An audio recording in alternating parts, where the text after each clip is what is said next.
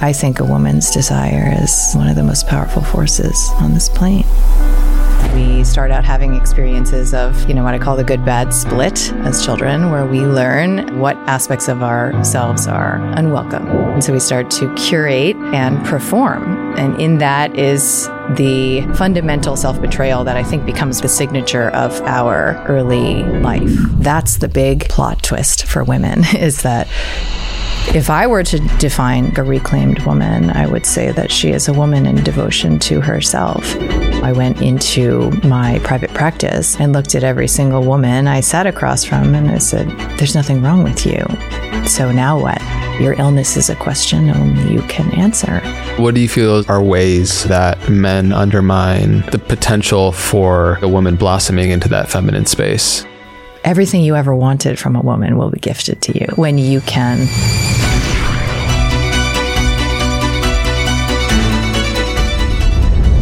Hey everyone, welcome back to the Know Thyself podcast, where every single week we get the privilege to sit down with a brilliant mind. Today is no different. I am sitting down today with a holistic psychiatrist, a New York Times bestselling author, somebody who's been a beacon of light for people switching from conventional allopathy to more integrative approaches to healing. And we're going to be diving into that, as well as polarity dynamics, sexuality, feminism, so many things. I'm excited to dive in. So Kelly Brogan, thanks for being here. Thank you for having me. Yeah. So you've been doing a lot more work recently around what you call the reclamation of the self. This happens to be the Know Thyself podcast, so a great place to start. What does that mean in your eyes? What is the reclamation of the self?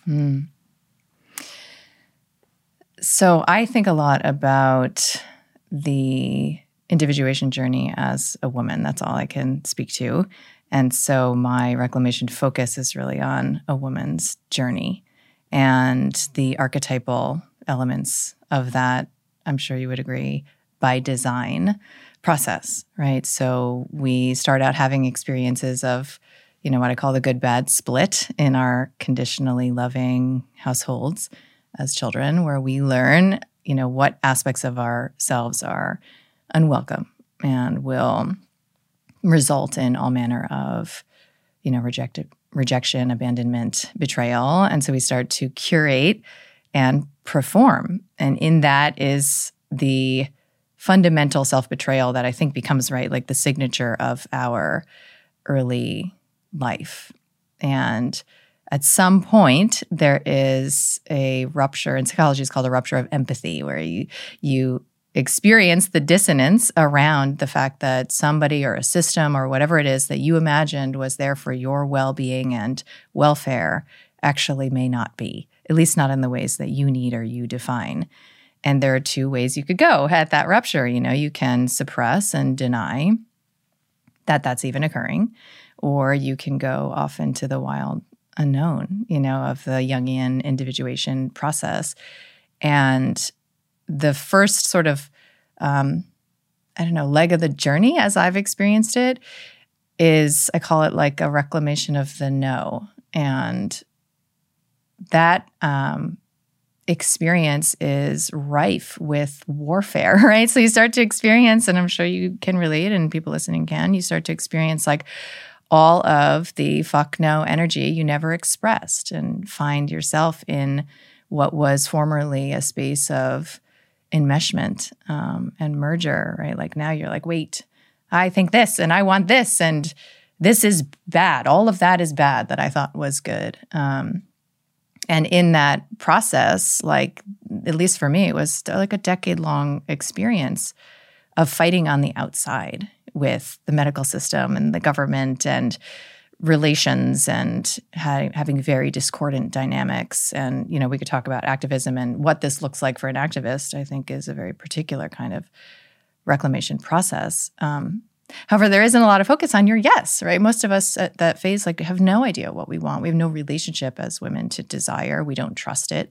We've been taught, to triangulate against our eros, against our vital force energy, against our own bodies. And so coming into that experience of self-alignment, I think, is where we start to understand even the concept of reclamation. As I meet these parts of myself, not only that I never knew I had, but I might have been very insistent would never exist, right? Like these aspects of me that are not allowed.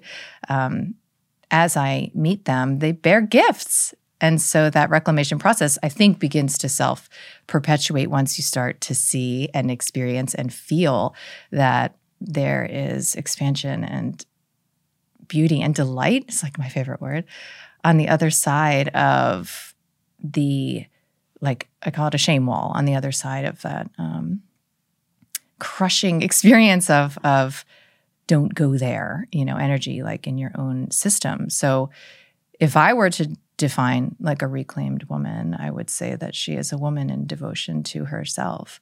And through that orientation, she experiences the emergent phenomenon of being devoted to God and all men, children, and animals, and the world. Right? It's a secondary. It's a secondary development, and it's sometimes called sacred selfishness. I mean, I've taken all sorts of heat for the perspectives that I have on self-care and self-focus, and I understand that everything is nuanced. However, I don't know that it's possible to truly offer compassion, honestly, even empathy, let alone love to anyone else until and if you have a sense of who it is that you are. So the self-discovery process yields the capacity to develop intimacy and connection and maybe what it is that we came here for, which is that like hide and seek. Alan Watts calls it like hide and seek with ourselves, like, oh, there I am. Oh, that's me too. And it starts to feel like play instead of, like a massive existential threat to encounter these dimensions that might result in punishment or consequence. So that forgetting and remembering, like we eventually come to see that the self like branches out outside of us to other people and all life and the planet. But like that devotion to self that you're first talking about, discovering kind of comes often as a byproduct of figuring out where we said, like you said, internally we have the places is like, ooh, don't go there, is what you said. And so the growth process becomes more of a process of awareness into those parts, unlearning, figuring out those conditionings and narratives that we picked up. Before we dive into the unraveling process of that, what do you feel like those outdated belief systems originally aimed to serve? Survival. Yeah. Mm-hmm. Yeah. I think that there is, a Maslowian hierarchy of needs that are naturally served. And obviously, I don't need to tell you or anyone listening that as, human mammals, we require love and attention for our very survival in the fourth trimester. And the strategy to secure that makes total sense. And that's why a lot of the shadow work that has been so transformational for me over the past years has been around really honoring and embracing not like these exiled parts, child parts. That's easy, and I can really be with my grief, when I can like really be with that part of me that just wants attention, when I can really be with those little tender bits, right? Like of my inner child, like the tears flow and my heart feels open. That's easy. But to orient towards, what in parts work would be called my protector parts, with interest, compassion, and curiosity, to not make wrong the strategic, manipulative dimensions of myself that in the sort of like, new age spiritual perspective, we are always trying to transcend and eradicate or, otherwise expose. For me, that has been really an opportunity to integrate, right? So like if I recognize that I am somebody, as I did, I remember back in 2018, I made this commitment to myself that I would stop lying. And how's that going? Great. Yeah, nice. It's going great. And I have told big lies in my life. I have done all the bad things, right? Like not all of them, but I've done a lot of them. And I have told, the omission lies and kept secrets.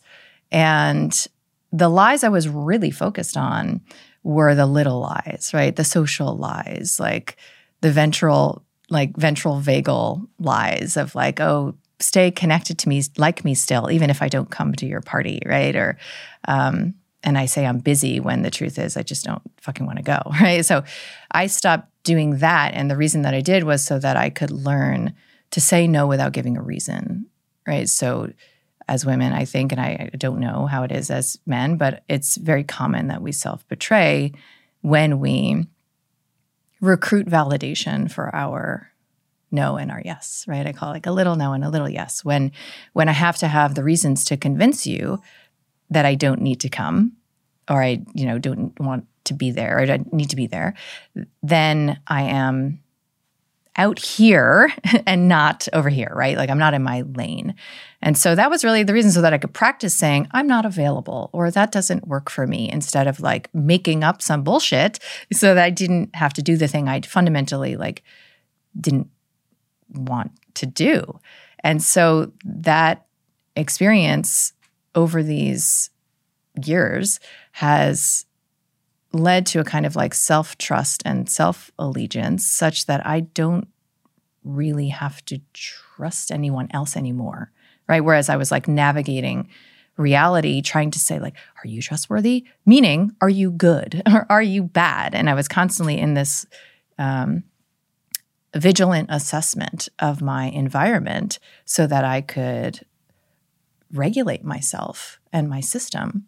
And if I don't need to trust you because I fundamentally trust me, and you can be a sociopath or you can be, an epic lover, and I'm the same person regardless, I'm not shape-shifting and like in this chameleon energy all the time, then I'm already starting to live in a safer world, right? Because the locus of that safety is now re-centralized. And so I think the process of maturing is usually the word I like to use, like maturing beyond our coping mechanisms and strategies.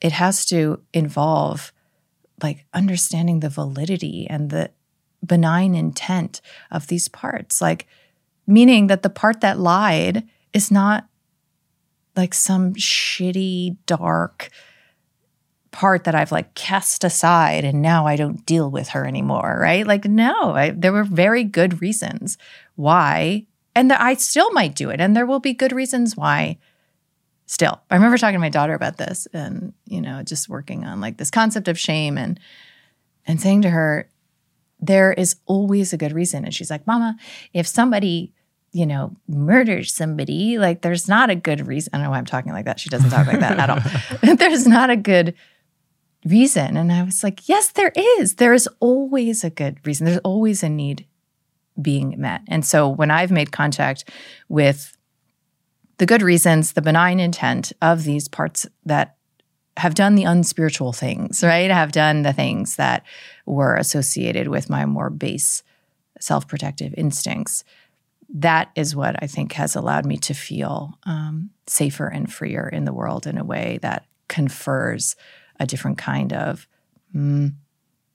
like neuroceptive capacity, meaning like I can look around the room and more accurately assess safety rather than, sometimes I use the example of like, if I look over there and it's kind of like dim over there and there's like some stuff on the chair and I could be like, oh my God, there's like, is somebody there? Like, and my whole system would respond, right, to that assessment. Like, is somebody there? Is there an intruder?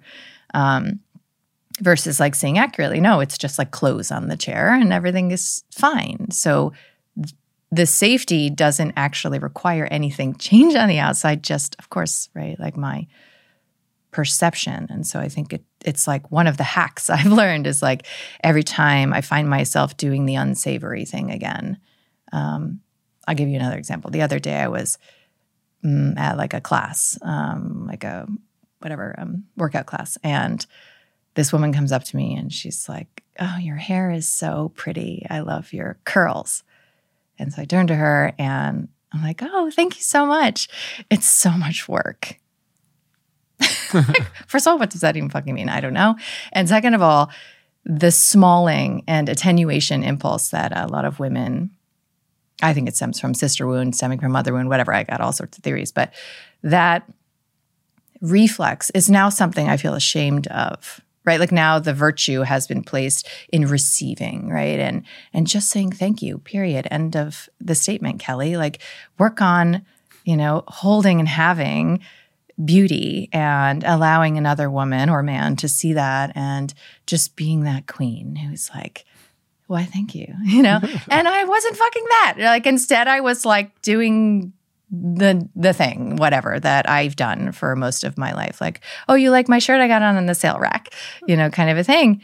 And so in that moment, I felt like, fuck, I did it again, And so it would be a natural extension of that to make that bad. Like, oh, why are you still here? Part that is smalling myself so you can stay connected to a woman who might otherwise be threatened, right? AKA the mother, right? So instead of making that part bad and wrong, there is another option, there's another choice, which is to say like, oh, I see you here. I see you here still. Totally get why you did that, totally get why that made sense. And be curious, like, what is it? I talk to my parts this way. They're like here and there. Like, what is it that you're like, that you were thinking would happen? Like if you just said thank you with a big smile, and then I could learn like, oh, I might make an awkward moment, or I might make her feel like she can't ever have beautiful hair, or maybe I would have had to tell her what products she could use, or like whatever, right? So you learn about that part, and then that part is desecrated and perhaps, disposed to another task and another, another job that feels more grounded in this being a safe place to have incarnated, right? Which is fundamentally something I'm not sure is maybe even accessible in a woman's lifetime. The biological reality of what it is to be a woman. Walking this plane is that it's an unsafe place, right? And that any man could kill me at any moment with his bare hands, and that's a biological reality. And the relational reality is that I, as a woman, live in the world. If I'm a lesbian or otherwise, I live in the world with men. And so how is it that I can self-contain and confer safety to myself so that I can perceive with sobriety and clarity, so that I can make decisions and interact, behave, and connect in ways that feel like they make all of that unsafety worth it, like make this whole journey worth it. Do you feel like as a woman that self-containment is fully possible to have that? Or do you think there is that, like there's the necessity of the counterpart from the masculine? What do you think? So I've been celibate the past couple of years, and I have otherwise been in partnership my entire life. Like I had never been on a date in my life, kind of a thing, just organic, like serial monogamy kind of a thing. And I really wanted to, coming out of my last relationship, I really wanted to believe that I need, and I'm entitled to need, a man in my life by my side to feel at ease.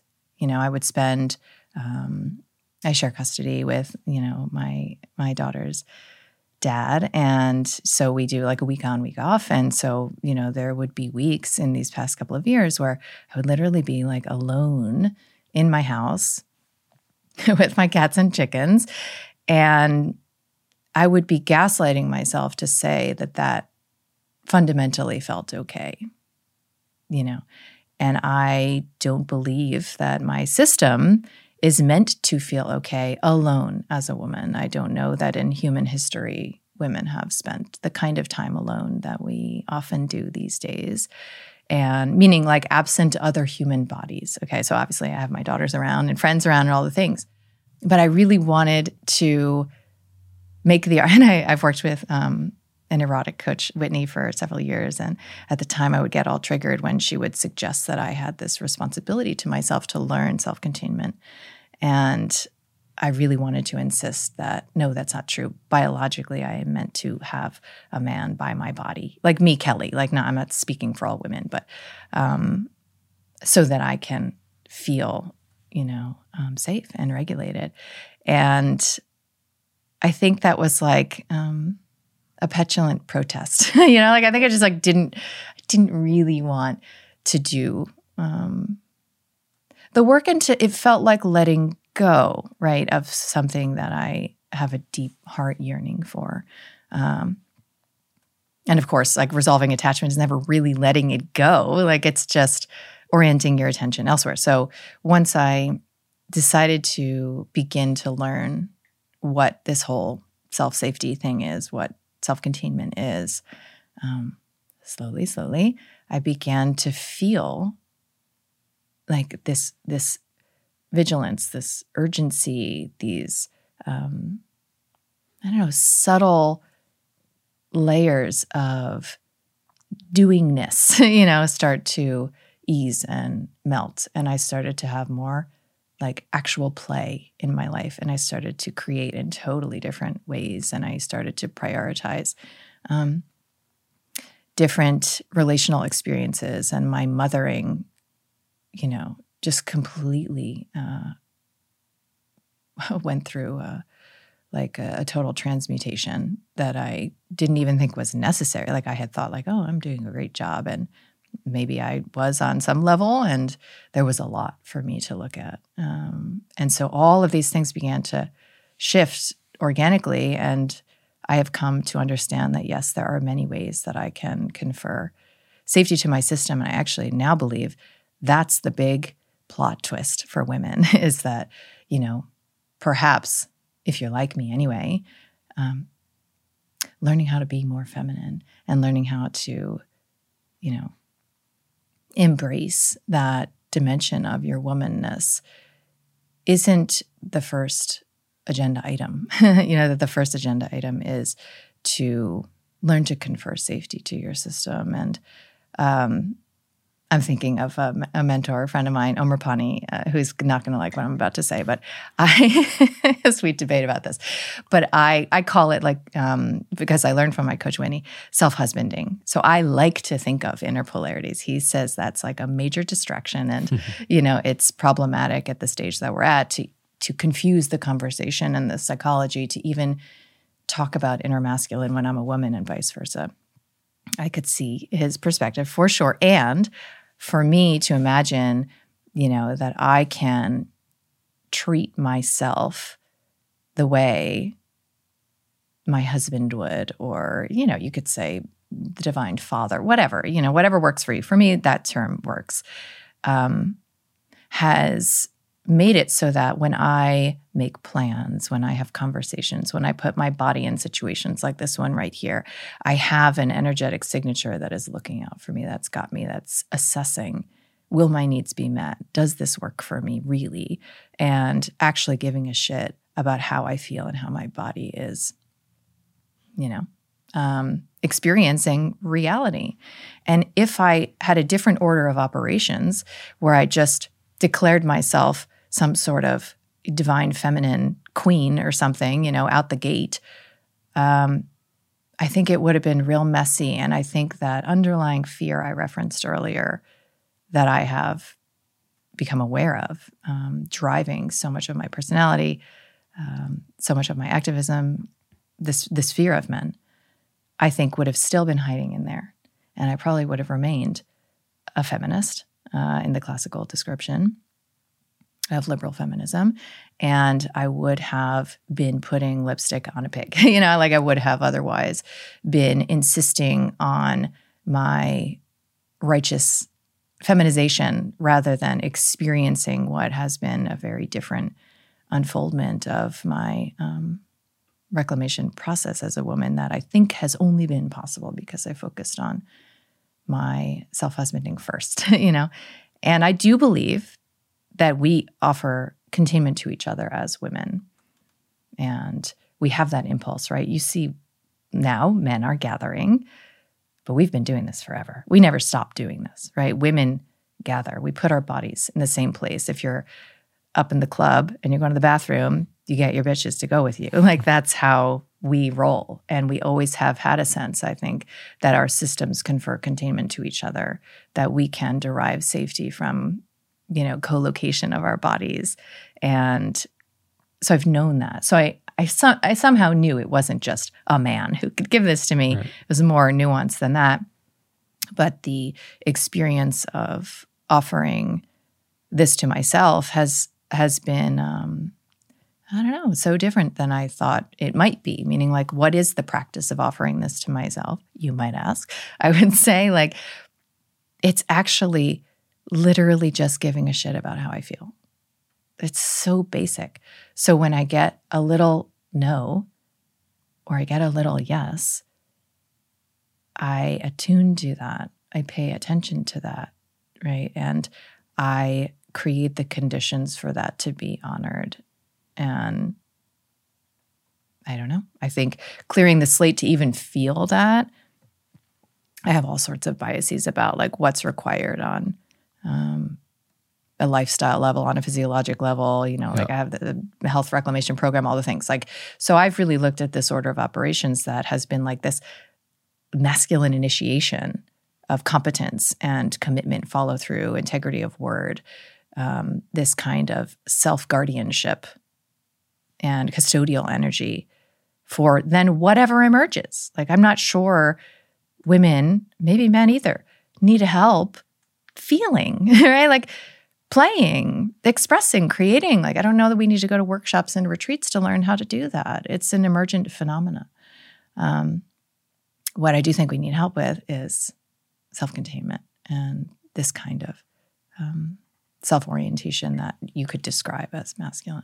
Yeah. So I want to circle back to this masculine, feminine dance within both of us that are in differing degrees to every single person listening to this right now. But, you know, I love how you also mentioned like it's actually it's a subtle, simple process of consciously repatterning and giving a shit about your internal experience rather than this like big cosmic aha enlightenment moment, right? Because I think we like to tend to think that it has to be that, you know, in some sort of miraculous savior moment. But when you were speaking earlier to like that experience with the woman in the workout class, you know, and like these subtle ways in which we're deceitful to ourselves, often unconsciously, kind of compulsively just happens, right? Just like falls out of your mouth. And whether it's to play small, whatever the characterological defect is. It's not a defect. Okay. Well, I guess that's part of it, right? Because like we hold so much shame and judgment. Totally. And so much self-compassion is needed in these moments of repatterning. And so can you just speak to how important like the self-compassion is in the process of finding, like alchemizing these deeper emotions that we're holding? Yeah. Because you say the thing and then you have judgment about the thing that you said. Totally. And it like it's just like an spirals endless, on it. Yeah, right? It's an endless like ego squirming, right? It just keeps moving up and up and up. Right. So because now I've decided it's bad to judge the bad part. Right? Yeah. So like of course, we play this game. And I think that I'm going to stop saying, I think you'll agree. So I don't want to like sit here and proselytize as if you don't know these things or people listening don't know these things or like I'm right or have any idea. Like I don't know at all anything. And I have I love patterns, you know, and I'm a psychiatrist. So that's pretty much like what psychiatry is, pattern recognition and dot connecting. So I have observed that if I offer myself radical compassion, including all the parts, right? Without personal responsibility, I can get into bypassy trouble, right? So I have as like a baseline orientation towards myself, simply curiosity. Like compassion sometimes, at least for me, if it's the primary priority of self-orienting, I think I can end up in a self-justifying place just because of, I guess, where I am maturationally. And really starting to say like, oh, it's okay, Kelly, that you did that shitty thing, again to somebody because you're just human and you're just doing the best you can. And it's easier it's harder to jump to that place of embracing it versus the curiosity is like opening the door. Like, right. What was the intent part? Like what was the intent? And I don't love the phrase, I'm doing the best I can, because it's never actually true. There's always better that I could be doing. It's just that I'm doing what makes sense. I'm doing what makes sense to me. So if I take responsibility, then I can see and perceive choice. And I can see and perceive what other options might exist in that moment to clean up whatever it was. Right? So, with my best girlfriend, Tara, I have a practice. There's probably been 2 times over the past couple of years where like a lie has just like slipped out. I remember one time, whatever, I don't know if this story matters, but whatever. She asked me what I was drinking and I like lied about it. Why? I don't know. Like I tell this woman literally everything about every minute of my day and I like lied about it. And so instead of just simply saying like, it's okay, Kelly. Like everybody lies and it's not a big deal. I don't know why we're talking about lying so much. I like literally sound like a sociopath, but it's, it's just one of those simple moments of prioritizing survival-based connection, like over your truth, of course. So it's an easy example. Whereas if I take responsibility in addition to self-compassion, then I can say like, I lied and I don't want to live in a relational world where that's my practice, like that's my thing. And it feels better to clean it up. It's an super expensive, energetic tie, right? You got to remember the thing. You got to carry it forward into this fake reality. In an already fake reality, like it gets complicated, right? Yeah, I got to keep track. Yeah, exactly. So if I take responsibility, then I could say like, oh, I did this thing I would rather do differently. And here's my choice. I can tell her, and clean it up. And there's this squeeze, like the sensation of like that shame protector saying, don't do that is so intense. It's like maybe the most intense of all physiologic energetic signatures is like, the I did the bad thing. That means I'm a bad person. And now somebody's going to see that. And there's massive consequences for that. So, when you can learn how to develop the capacity to hold that, it's just seconds. It's literally just seconds, like 20 seconds, 30 seconds. And then it's different. Like the arc of these feeling states, I don't know that we ever learned because like simple stuff, like we weren't allowed to cry to completion as children, right? We were told like, stop crying or don't cry or calm down or you're okay, all these gaslights. And I don't know, I know for me, I never learned that if you just cry until it's over, you might start laughing or you might have all sorts of different, feelings and sensations that alchemize from the arc of an emotion, which is rather mercurial. Like it comes and goes and it has an arc, right?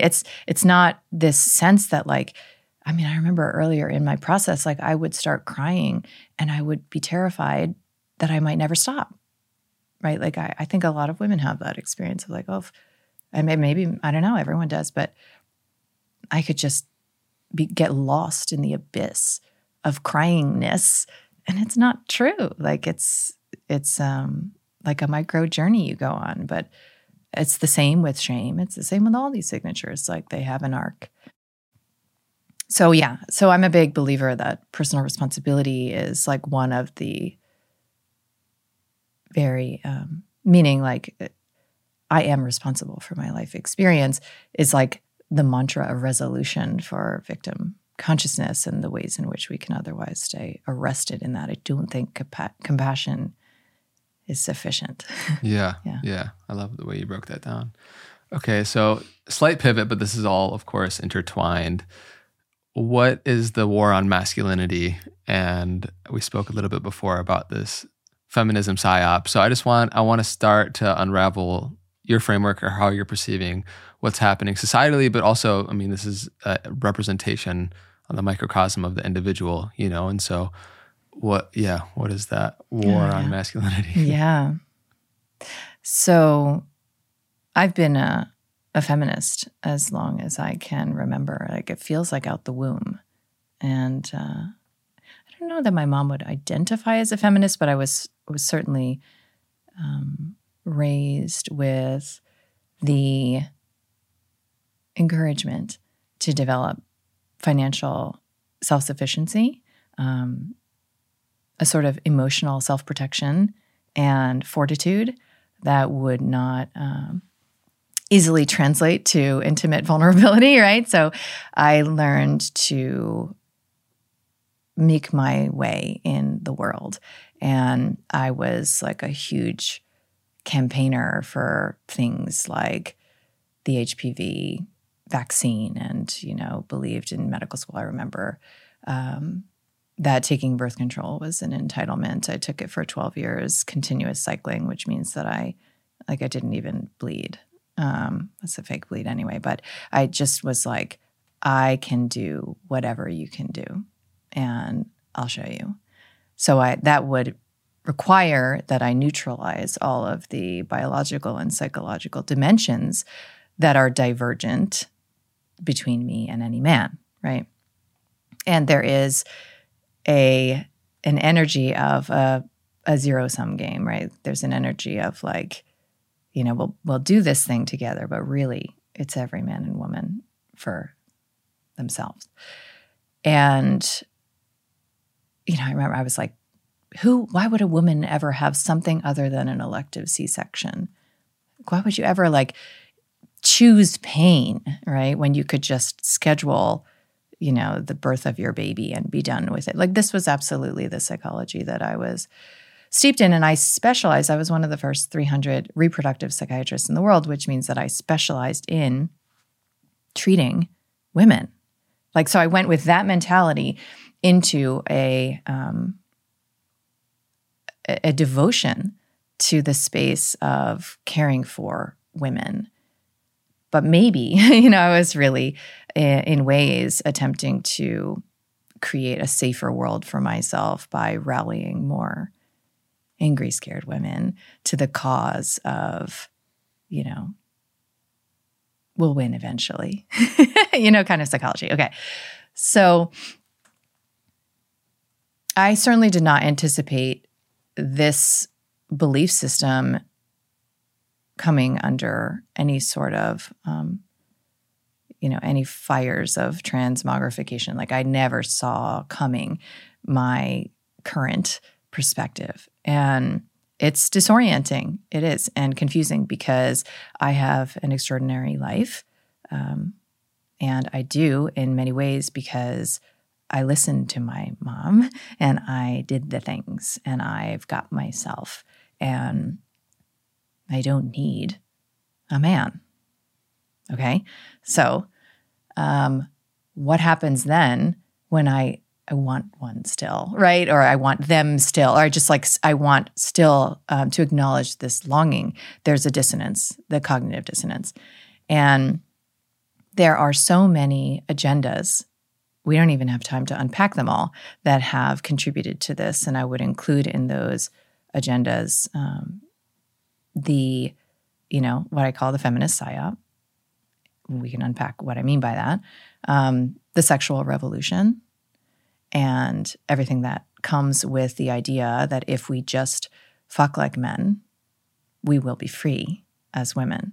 And if we decouple meaning with sex, then we will no longer be constrained in the ways that we were when we, you know, thought that sex was only supposed to be with a husband or somebody that you loved. And, you know, so this idea of hookup culture and casual, recreational, pleasure-based, hedonistic sex as being an entitlement that we have now secured as women, and that has conferred to us some sort of a safer world or a more free experience, I believe is a huge gaslight, because I don't believe that women actually behave that way, as if like sex doesn't matter, right? Because just look at rape and harassment and the Me Too movement, and you'll see that actually it's not the same as just pushing a woman, right? It's not. And we have an inherent sense of the fact that sex is not only sacred, but it's also a very different game for women than it is for men on a biological level, let alone a psychological level. And Louise Perry wrote a fantastic book on this subject. Although, she wouldn't agree with a lot of the other things I stand for, I love so much of what she points out, including, that this, what she calls, and she borrowed the term from somebody else, but disenchantment, sexual disenchantment, has resulted in a lot of benefits for men, right, who are the primary consumers of, porn and sex working and even fetish culture, and so many of the things that are now a result of having resolved a lot of the taboo around sex and sexuality. But it's not clear that we are benefiting as women. And that's problematic, because this is a huge thrust of liberal feminism, is that now we are sexually free. We can, she calls it fuck back, right? Like we can, like Sex in the City style, like have casual sex just like a man. So empowering, right? But like, is it actually? And what happens when marriage as an institution is really marginalized as something that is for women of yore, and we come into this chronological snobbery that says, oh, those poor silly ladies, in our ancestry, like they didn't know what was going on and they didn't have any choice to, live a better life. And she makes the important point, I think, that, being domestically devotional to your husband and to men. And, let's say like in the 1950s, there were these, articles about how to be a better housewife. And we look at that as modern women and we're like, oh God, that's so sad and constraining. And just the incredible oppression of that role. And she makes the point that now you flip through Cosmo magazine and you see like 20 ways to, please your man sexually.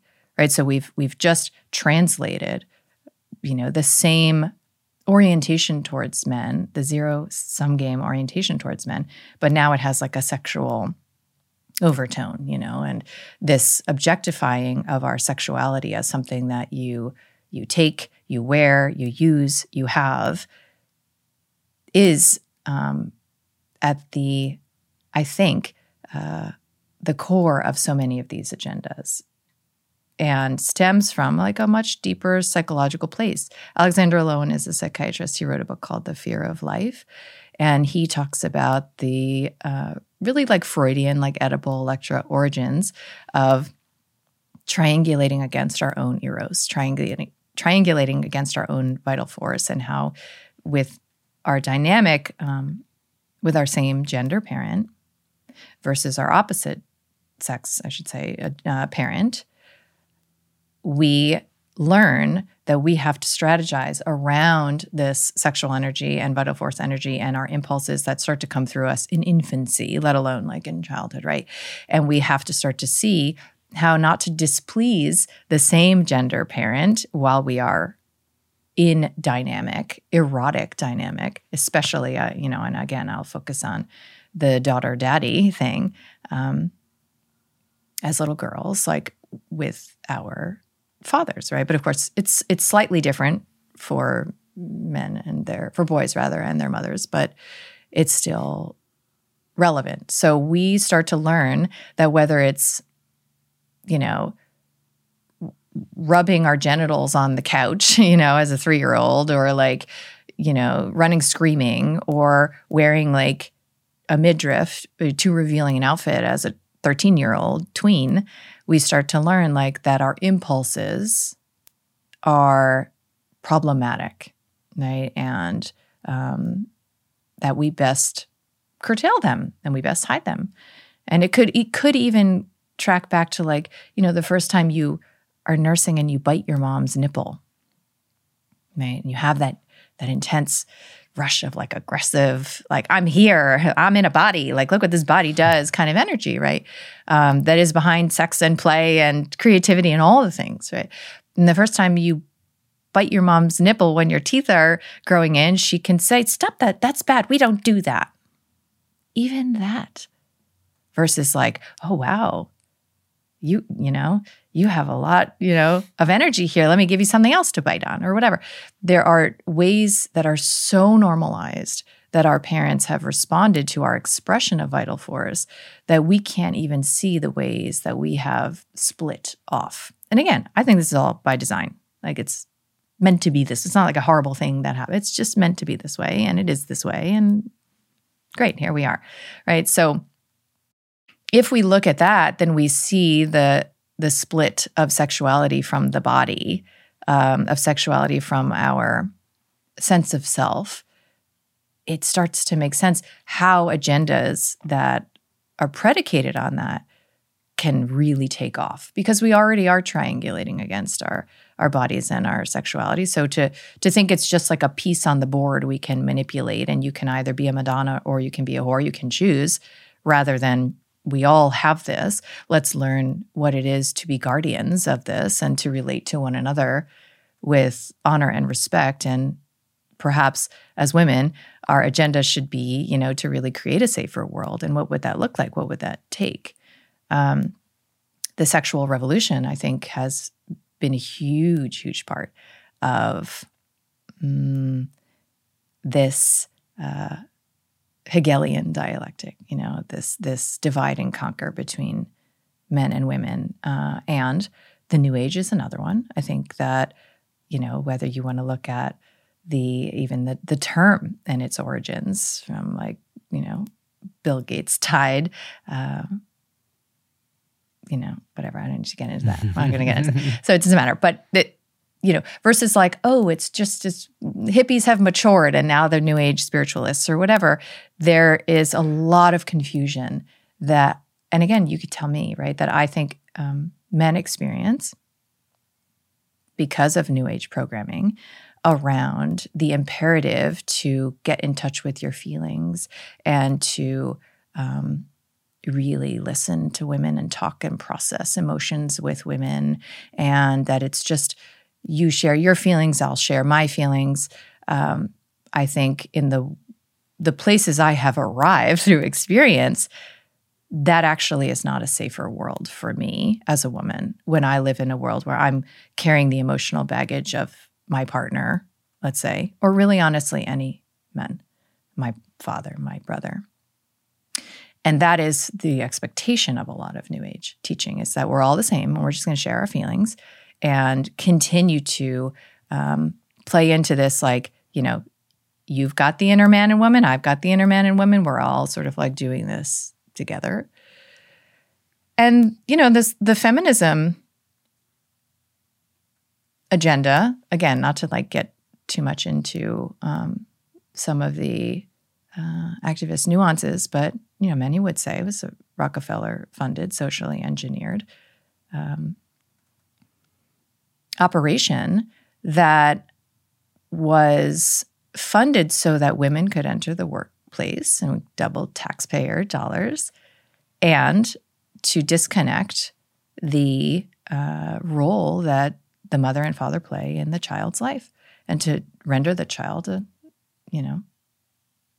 property of the state, essentially, in industrialized and institutionalized Rockefeller-funded education. That's like absolutely something that has occurred.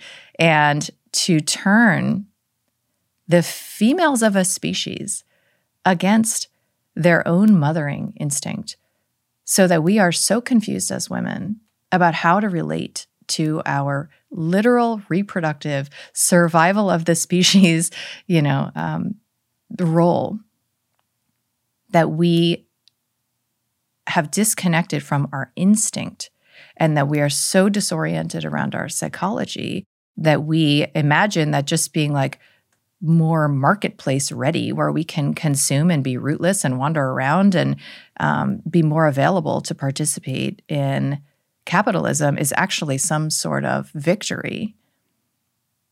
We don't know what it is to be a woman. We're super, super disoriented, and we are, most of us, flailing, right? So I am an example of somebody who got all the things that feminism promised and felt at the pinnacle of that journey a kind of hollowness, a sense that I call it like I was living behind a glass wall, like a sense that even the celebratory moments of my life left me wanting, right? There was fundamentally like a poor bargain that was struck, I think. I will disconnect from all of these dimensions of myself so that I can achieve what it is that now I can achieve, right? Now is possible, and that will work just fine. And I think for many of us, it simply hasn't. And that's why there is a counter-revolution happening now, and I'm perhaps a part of it, that is interested in reclaiming many of the important aspects of our history, right? Whether that's looking at the institution of marriage, it's looking at traditional man-woman roles. It's looking at mothering and motherhood, and really embracing the reality of the differences between a man's biology and psychology and a woman's.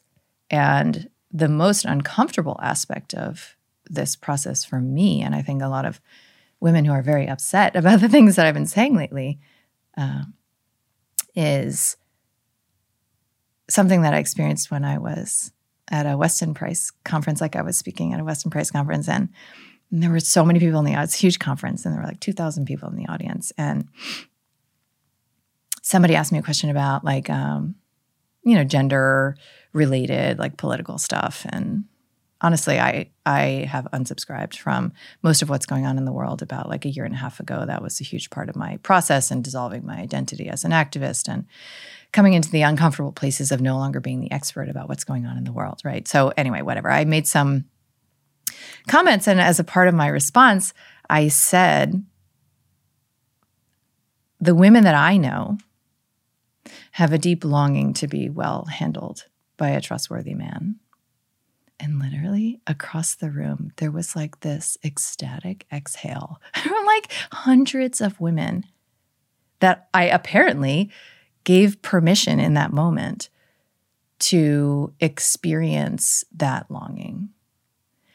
And so if what we are longing for is not achievable through the behavioral programming, that we're steeped in, that's going to hurt, right? We are going to suffer because of it. If that is not something, if you hear me say that and you're like, that's disgusting, that's the last thing I want. I mean, the rest of probably what I have to say in this conversation is probably not going to interest you either, but that's okay. That's not for you. If that happens to stir a yearning in you, then it's time to get in your lane and get right with your intentions. And what I found is that there are all sorts of ways that my behavior was, it would never secure that outcome, right? Like, my behavior was micromanaging, controlling, imagining that I ever know better than a man how he should man, okay? And fundamentally, most of my behavior was oriented around this war. And I never would have acknowledged that. I wouldn't have owned it. And now I can. And it has shifted the way that I relate to men in the world, whether it's literally my handyman or my uncle. It has shifted the orientation that I have towards safety and how it is that I can contribute to creating more of a safe world for women. And of course, that really has nothing to do with what the men are doing. It does not have to do with getting men to apologize and cower around, what it is that the reparations that we expect as women for all these years of patriarchy. And in fact, if I am in the presence of an apologetic, cowering man, what I experience is that mother-son dynamic that is, probably the greatest trauma field for any relationship, right? When that is activated in adults, right? When I am experiencing a man's appeasement impulse of the mother he still would like to strangle, right? Like it's a very messy, mixed up place, and all sorts of trauma resonance, I think, emerges from that, right? So if I can just stay in my lane as a woman and look at the things that I can change, control, and modify, optimize, and if I can orient towards men with respect and regard and admiration and take opportunities, as my mentor Omrapani says, to make every man bigger, well, I might think I'm abandoning the cause. Make every man bigger. Like, that's not my job. Like they have a lot of cleaning up and apologizing to do. Look what we deal with as women. Look at all these years of our subjugation. And yes, and I'm an outcomes girl. And if I'm going to get to the place that I say I want to get to, I now see that there are all sorts of ways my behavior was really incoherent, around that prioritization. For somebody that would feel, because there's like the traditional role of like masculine men and feminine women, and then there's a lot of people where their internal truth is they're on this more of this like gender fluid spectrum where they feel like their internal truth is, as a woman, they have more masculine traits, and of course, regardless of whether or not women are attracted to men, they still live in a world with men. And so I just want, for feminine men and masculine women that don't necessarily fully, they still live in the biological reality where historically we've evolved with these dynamics and polarities within men and women, but feel like there's a new way emerging to relate within both. Would just any thoughts that come to that? Yeah. So I am... Again, I can only speak from my perspective as a heterosexual woman, and I don't pretend to have any idea what it's like to be literally anybody else, including my best friend. So I am not here telling anybody how to be. I wouldn't even be interested. That's not interesting to me. It happens to apparently be interesting to you to hear about what it's like to be me, so that's what I'm doing here. And I am a huge fan of David Deida and have followed his work for like a decade, and find his teachings on polarity to be gospel, to put it mildly. And the way that he talks about, and I'll just take liberties to paraphrase some of his work without his consent or approval, so hopefully I won't make any mistakes. So the way that he speaks about it, to my understanding, is that you fundamentally have a masculine essence or a feminine essence. And the way that you might know which you have is whether as an adult sexually you would rather ravish or be ravished. And if you're like, I don't care, whatever, the rest of this conversation is not for you, which just means like you are somebody who is happy with either. And, that is not a polarity, right? So you will not be engaging in polarity dynamics unless it's in selective moments of your life you opt into one lane or the other. That's just literally the definition of polarity, right? So if you're interested in, what I refer to as like the free energy technology of the man-woman dyad, although of course you can assume polarities to men in a sexual relationship, to women, it's just about these essence differences, right? But I'll focus on what I know. If you're interested in that, then it's important to recognize that what you might call your masculinity, right? So if I identify, which I have, as a very masculine woman, in my personality, I can outman lots of men in my competence, right? I have a deep voice. I have like a lot of intensity that wouldn't be characterized, and this has been like to my chagrin, right? Like wouldn't be characterized as like soft, like light feminine energy, right? If I characterize that as this is who I am, then I might miss some of the nuance of like, oh, this is who I am, meaning that I have been I have had shells, he calls them, built upon my essence, right? So if I was raised as a little girl to get love for my doingness, not my beingness, right? So I got an A+ on my report card versus I just walked into the room and smiled. And my parents said, I love being around you. Instead, they said, good job, Kelly, right? For that report card, for example. I am entrained around masculine energies and virtues and signatures that say, if I achieve the thing, if I do the things, my activities are what it is that I am identifying with. So he would say, I developed a masculine shell.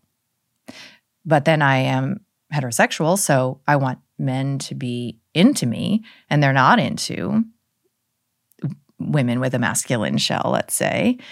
So then I would put like lipstick on that and make sure my hair was cute and like, right? So I would like put feminizing things on top of that. Another shell.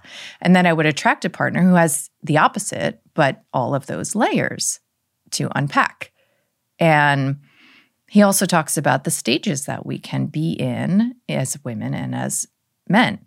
And that like this first stage interaction that you might have, let's say when we were younger, is really like, I'm going to get mine. It's like, this is what I want, and you should be giving me what I want. And then the second stage is like negotiation, right? So this is a lot of like more modern spiritual like considerations that I happen to think are very depolarizing, which is like, let's talk about our feelings and what we need. And I hear you when you say, that you need that, and I will give that to you. Polarity is not available in that. Something wrong with it. But if that's what you're going for, is the experience of these irreconcilably different energies somehow serving one another and serving themselves simultaneously, then it's not going to be available through that, right? Whereas he says the third stage is devotional. Right? It's like, how can I gift myself to you? And as a man, you would be gifting me your attention, your consciousness. And as a woman, I'd be gifting you my heart wisdom, right? My energy, my love light, he calls it. So this is how I think about things. So if I stopped the conversation at like, oh, I'm just a masculine woman, then I would start to feel, I think, confused around that yearning that is fundamentally to be aligned with my feminine essence. And to me, that nuance is like way more helpful because it allows me to orient towards these different energetic signatures inside of myself and to recognize which ones ultimately feel like they serve my heart's desire, right? Which means that if I want to align with my feminine essence, then it's incumbent upon me to stop telling men what to do. Let's say my man. Stop telling him what to do. How to drive the car, right? Like how to invest our finances. I mean, I'm just going to be general about it. Or, how he should dress differently or paint the garage differently. And as women, courtesy of the feminist psyop, we have developed extraordinary competence where we know how to do lots of shit really well and sometimes better than our partners, our men partners. And so the temptation to feel, and I've noticed that there are men who even seem to value, like they want to ask their woman, what do you think I should do? And rather than seeing that as an enculturation of like a shadow mother experience that he had as a little boy, we might participate in that because we feel good being consulted, for what it is that we think, not feel. And so if I want to align with my feminine essence, then I'm going to stop doing that. And it's exquisitely difficult. It's actually one of the hardest things, I think, for a woman who's interested in this kind of work and practice to engage is to like literally shut the fuck up. Like just actually stop. Just stop. I mean, I remember when I first started doing this work, again, out of partnership, it's a little bit of a different game, but like literally I would like notice I'd be in an Uber and I'd want to tell him like to turn or like tell him like, oh, it's coming up. Like, just stop. Just let the man drive. Like, I'm literally paying the man to drive. How about I just let him do that? But it's so deeply ingrained, and we're co-participating in these inverted polarities and this messiness and blurriness. And there's an opportunity that we have to get organized and to experience like God through this connection, erotically and maybe otherwise. And so if that's not interesting to you, then the fluidity and the, sort of like, I'm gonna do whatever I want, whenever I want, polyamory, like all of that, it's just another conversation and not one that I have really much to contribute to, because I've been pretty heads down in this realm. Yeah, I for people that can find alignment with what you're saying in terms of their own experience, I feel like there's so much beauty that comes on as a byproduct from the, men finding deep reverence in a woman's feminine essence and vice versa, and allowing a man to be a man in that sense as well, because there's also great usefulness as a man that comes when there is that space that's provided and encouraged. And I feel deeply how difficult it can be with so much societal programming around what it means to be a man and a woman. And ultimately, for our listeners, it's just a deeper invitation into whatever your truth is. And you don't know that unless you start examining what shells are placed on top of whatever your truth is, right? So, and how you might be, I call it buying eggs from the hardware store, like how you might be insisting that something be available that like simply isn't. Like, right, it's that neuroception again. It's like you can't actually assess whether or not you're in your disappointment, your resentment, your bitterness, because you are like insisting that the man in front of you be a different kind of man. I mean, that's not love, right? Like if you don't have this fundamental capacity to see who it is that is in front of you, see if they can offer you what it is that you say you want, and soberly assess that, then you're in this zero-sum game dynamic. And then you get into the kink, which is, again, by design, of attempting to source love from the impossible place and really, I mean, it's just like, query the internet for toxic relationship advice, or whatever. And you'll see that there's like whole dimensions of the Akashic records that are now devoted to like helping us understand how it is that we end up in these painful relationships. And I do think that this is a huge part of it, is just failing to acknowledge what it is that we truly long for, some of us as women, and the way that our behavior is not a means to securing that, like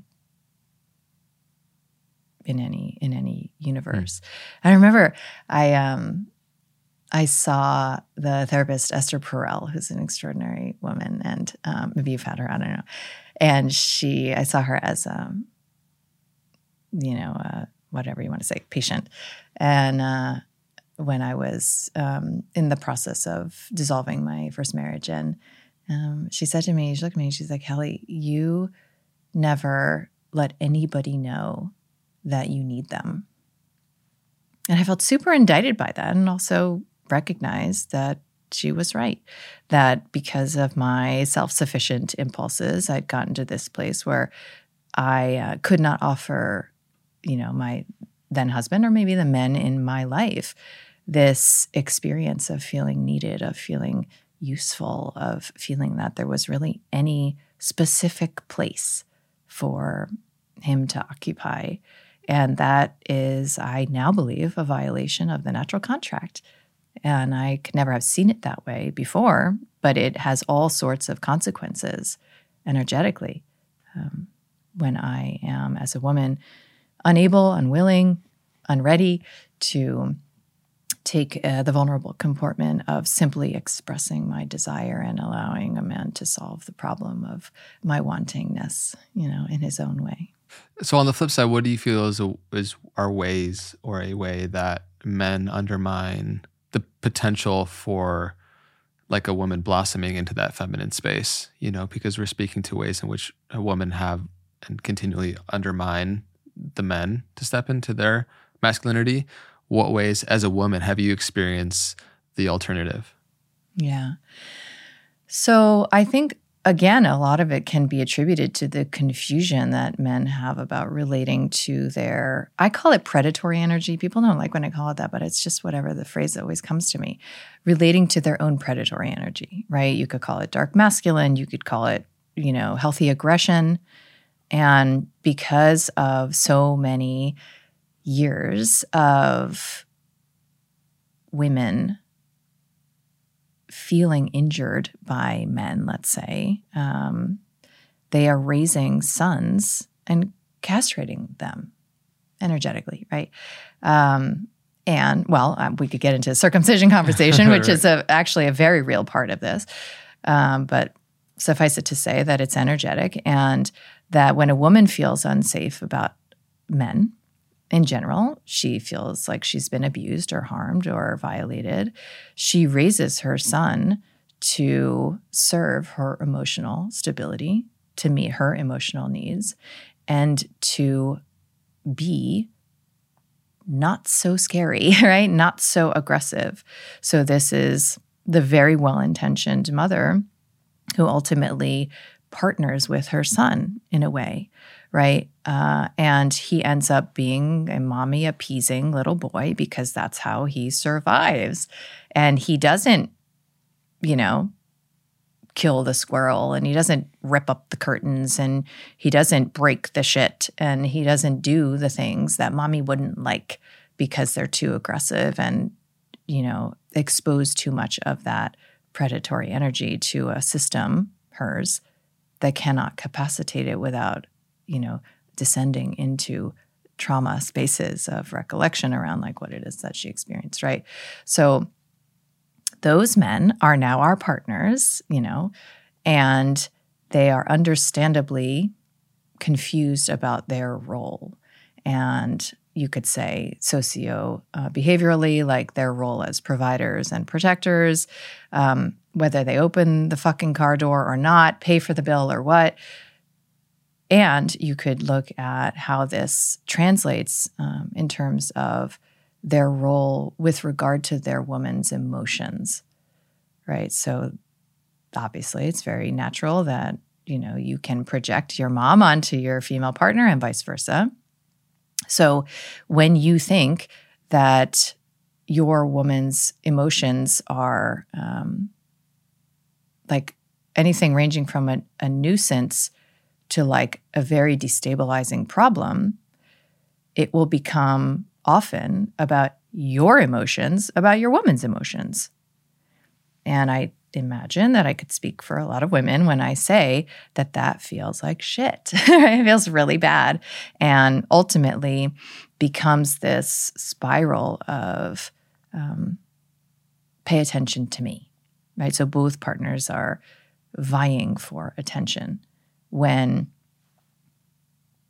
again, in these classical polarity dynamics, one perspective is that the man's role is to give the attention.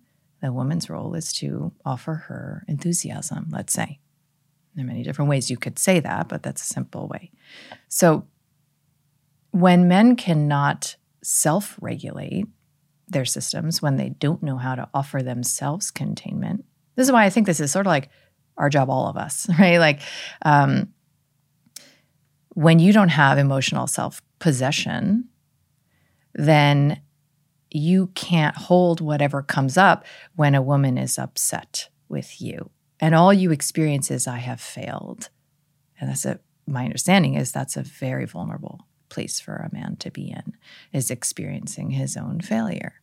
It's not fundamentally the same for us. Like for us to experience feeling unloved is like, it's the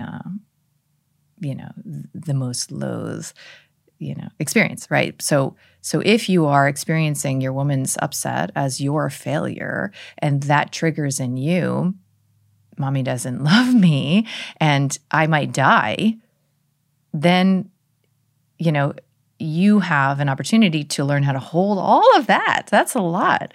To learn how to hold all that in your system, have a stable, still system, and an open heart that you offer to your woman. And that is called containment. And when you can confer that to your woman, and you know that when she is experiencing her emotions, and again, not her story, literally just her like, whatever. Honoring it's just her raw emotions. Because Data would say it's any story about it is residue. So we're not talking about getting into the chitty chatty about how you did the wrong thing. It's literally just like, ouch, that she expresses, right? When you can lean into that and you can attune to her system better than she can, so that you can see, oh, she needs my eye contact. She needs a hand on her shoulder. She needs me, to go talk to her mom or whatever it is. Like, you are so attuned that you can direct the restabilization of her system. Everything you ever wanted from a woman will be gifted to you, right? When you can confer that. That's my belief, and not just mine. So I think that recognizing that that's a responsibility that men have, not just to their partners, but to children and other women in the world. And honestly, I don't know, but I think even other men, right? So I do think that, men require tribes of men, at their back to be able to really source that regulation in the same way that we require, women in our midst as women. So I think prioritizing that containment, which isn't simply a tolerance, right? Because I know a lot of women have been with men who are quiet and they seem like they're listening and they're just tolerating her experience and maybe, giving some sort of lip service to what it is, reflecting what it is that they see. It's a different thing to attune. And to attune to a woman's system, you have to be attuned to your own, to know the difference, to feel beyond that mess of mommy, thinks I did the bad thing and all the understandable emotions that brings up, to hold that and feel into what's needed here. I don't know. It seems intense and complex. Yeah. But my sense is that it's actually rather natural for men when they are given permission to recognize that that's their role and maybe responsibility. It's a maturation journey on both parts to,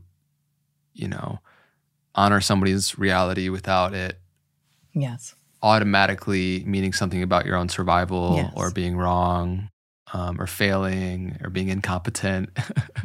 But I mean, we're just inviting that curiosity that we spoke to earlier across the board, and what you might be able to find outside of what you think or what you assume you'll find. Your journey supporting individuals and women with their own internal health journey. Obviously, this is the whole pie, right? In terms of the somatic component to the biological, physiological reality of certain hormonal imbalances. Like so many of these different things are contributing factors to somebody not being able to find that balance and truth that's underneath all the shells and everything. And so you spoke to like your journey for birth control, and I know like a lot of your work initially has been supporting people from conventional allopathy to getting off meds. And so just I would love for you to share a little bit about how it's important to look at this holistically from all angles, as there's so many different potential factors and reasons for why we feel we're struggling within a lot of these dynamics. And it doesn't always come, the biggest contributing factor may not always be our own conscious willingness to do the thing, but we have these like unconscious realities hormonally that are pushing us in different directions. Totally. Thank you.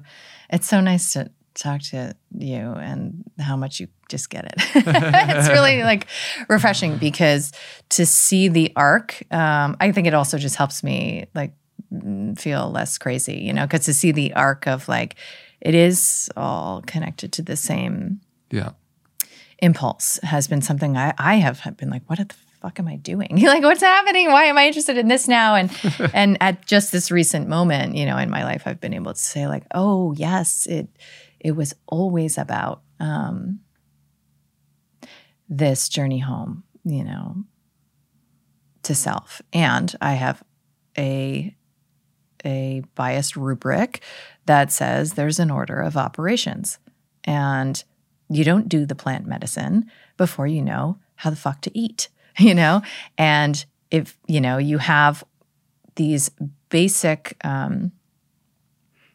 if you have this identification as a sick person or with certain diagnoses, or you have a relationship to pharmaceuticals, there is a first start here. Again, this is my bias. Do whatever you want and start wherever you want. However, what I have seen is that, and now I understand it more through this polarity lens of like initiating the masculine within you, right? How do you do that? You do the scary thing, okay? And for most of us, the scary thing is to take responsibility for our experience as somebody who might otherwise be afraid of getting sick, be afraid of being sick, or be afraid of the potential other shoe dropping someday, one day, where they might realize that they're in this flawed, fragile vessel that is going to fail them, right? So getting right around that, I think, is the first step. And the reason I call it a masculine initiation is because the re-encounter with the power of choice can happen in these like super mundane and simple ways. So like I have a protocol and a program online called Vital Mind Reset. And it's like a 44-day thing. There's not really anything that radical about it, honestly. And the outcomes that I have published have been history making. And I took this torch in ways from my mentor, Nick Gonzalez, who really anointed me with the kind of radical faith that anything can be healed. Like literally, actually anything. I mean, he had 27 years of resolving terminal cancers in ways that have never been matched in the medical literature. So with that at my back, I went into my private practice and looked at every single woman I sat across from and I said, there's nothing wrong with you. So now what? Right? And there's all sorts of ways that we get our needs met by being sick. We get needs met around our no. We don't have to learn boundaries because we have this built-in validation for no, I don't want to do that. I can't do that. And we have all sorts of needs in our yes arena where we can secure attention and a sense of validation and a sense of okayness from whether it's your doctor or the way people relate to you because you're sick, whatever. So when you decide to move in the direction of like the wild unknown and you take responsibility for your experience, it can start with simply committing to a month of eating differently, sleeping at a different time, sourcing your, engaging in conscious consumerism and beginning to say like all of these decisions matter. Every single one of them matters. And I do have what it takes to follow through on my word to do it differently and consistently for a month. Okay. That simple ritual seems to have been the essential foundation. And what I've come to see is like, not only does it send your system a signal of safety, because when you choose, like in my program, it's 3 minutes of a Kundalini meditation a day, 3 minutes, that's it. And when you pause intentionally, you're sending a meta signal. So yeah, the benefits could be from how you're breathing or what you're visualizing or whatever, ancient practices you're drawing on, or it could be from the meta signal that says, I am someone now who pauses. I think this happens in the money realm too.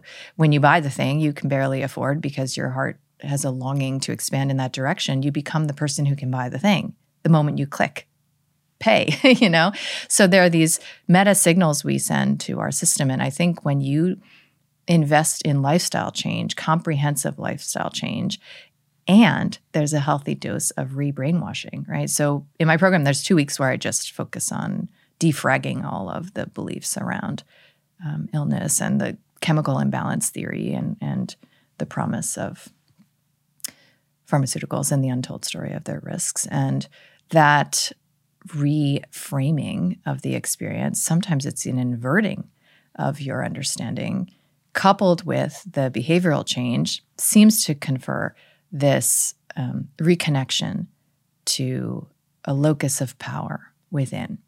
When you know you have a choice, which you always do, even if it's just to narrate differently what's happened, that your arm is being sawed off right now, you exit the victim triangle. You exit the disempowerment that otherwise characterizes wherever you are on that triangle as rescuer, villain, or victim. And all sorts of sovereign possibility and creativity becomes available to you. So I am very, very much a believer that you first do that. You first do that. And then you start to be able to clear the slate, right? Like you've got bloating and joint pain and insomnia and like what you're calling anxiety and all these things. I've certainly worked with the whole gamut. You have what's called schizophrenia or bipolar, or OCD, or panic.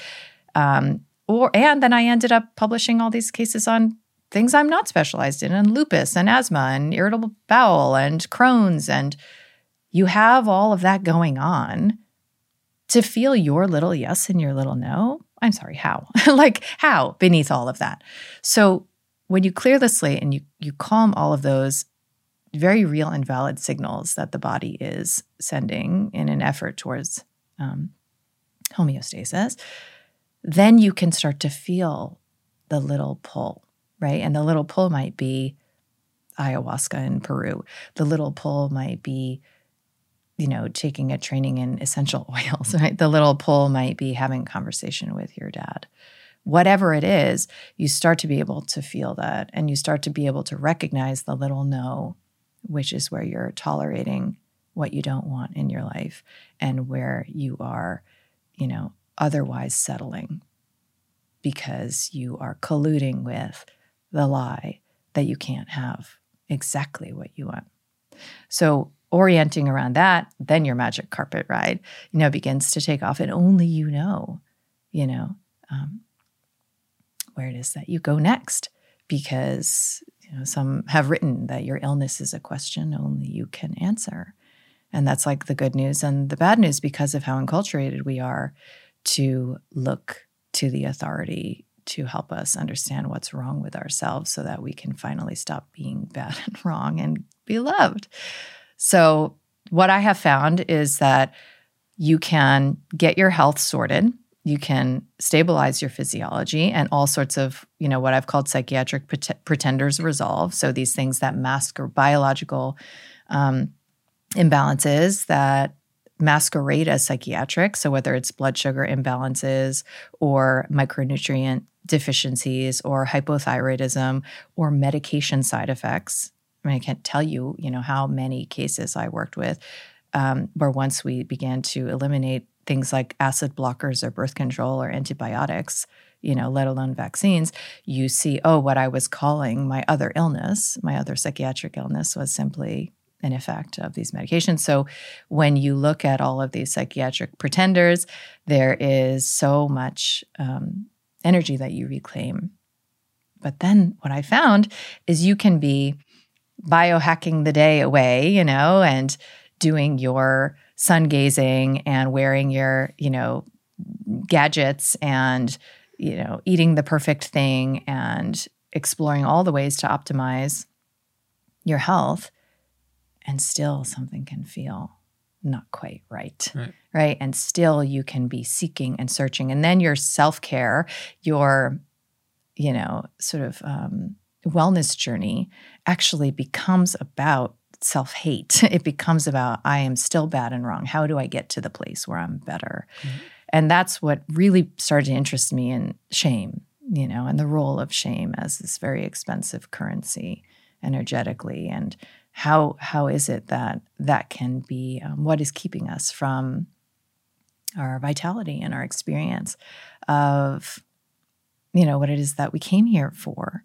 And that work, whether you want to call it desecrating sexuality, which is what I call it in my experience, whether you want to call it shadow work or inner child work or relational work, I just don't know how available that kind of work is before you have, the chopping wood and carrying water of this is how I do a day in the life of me.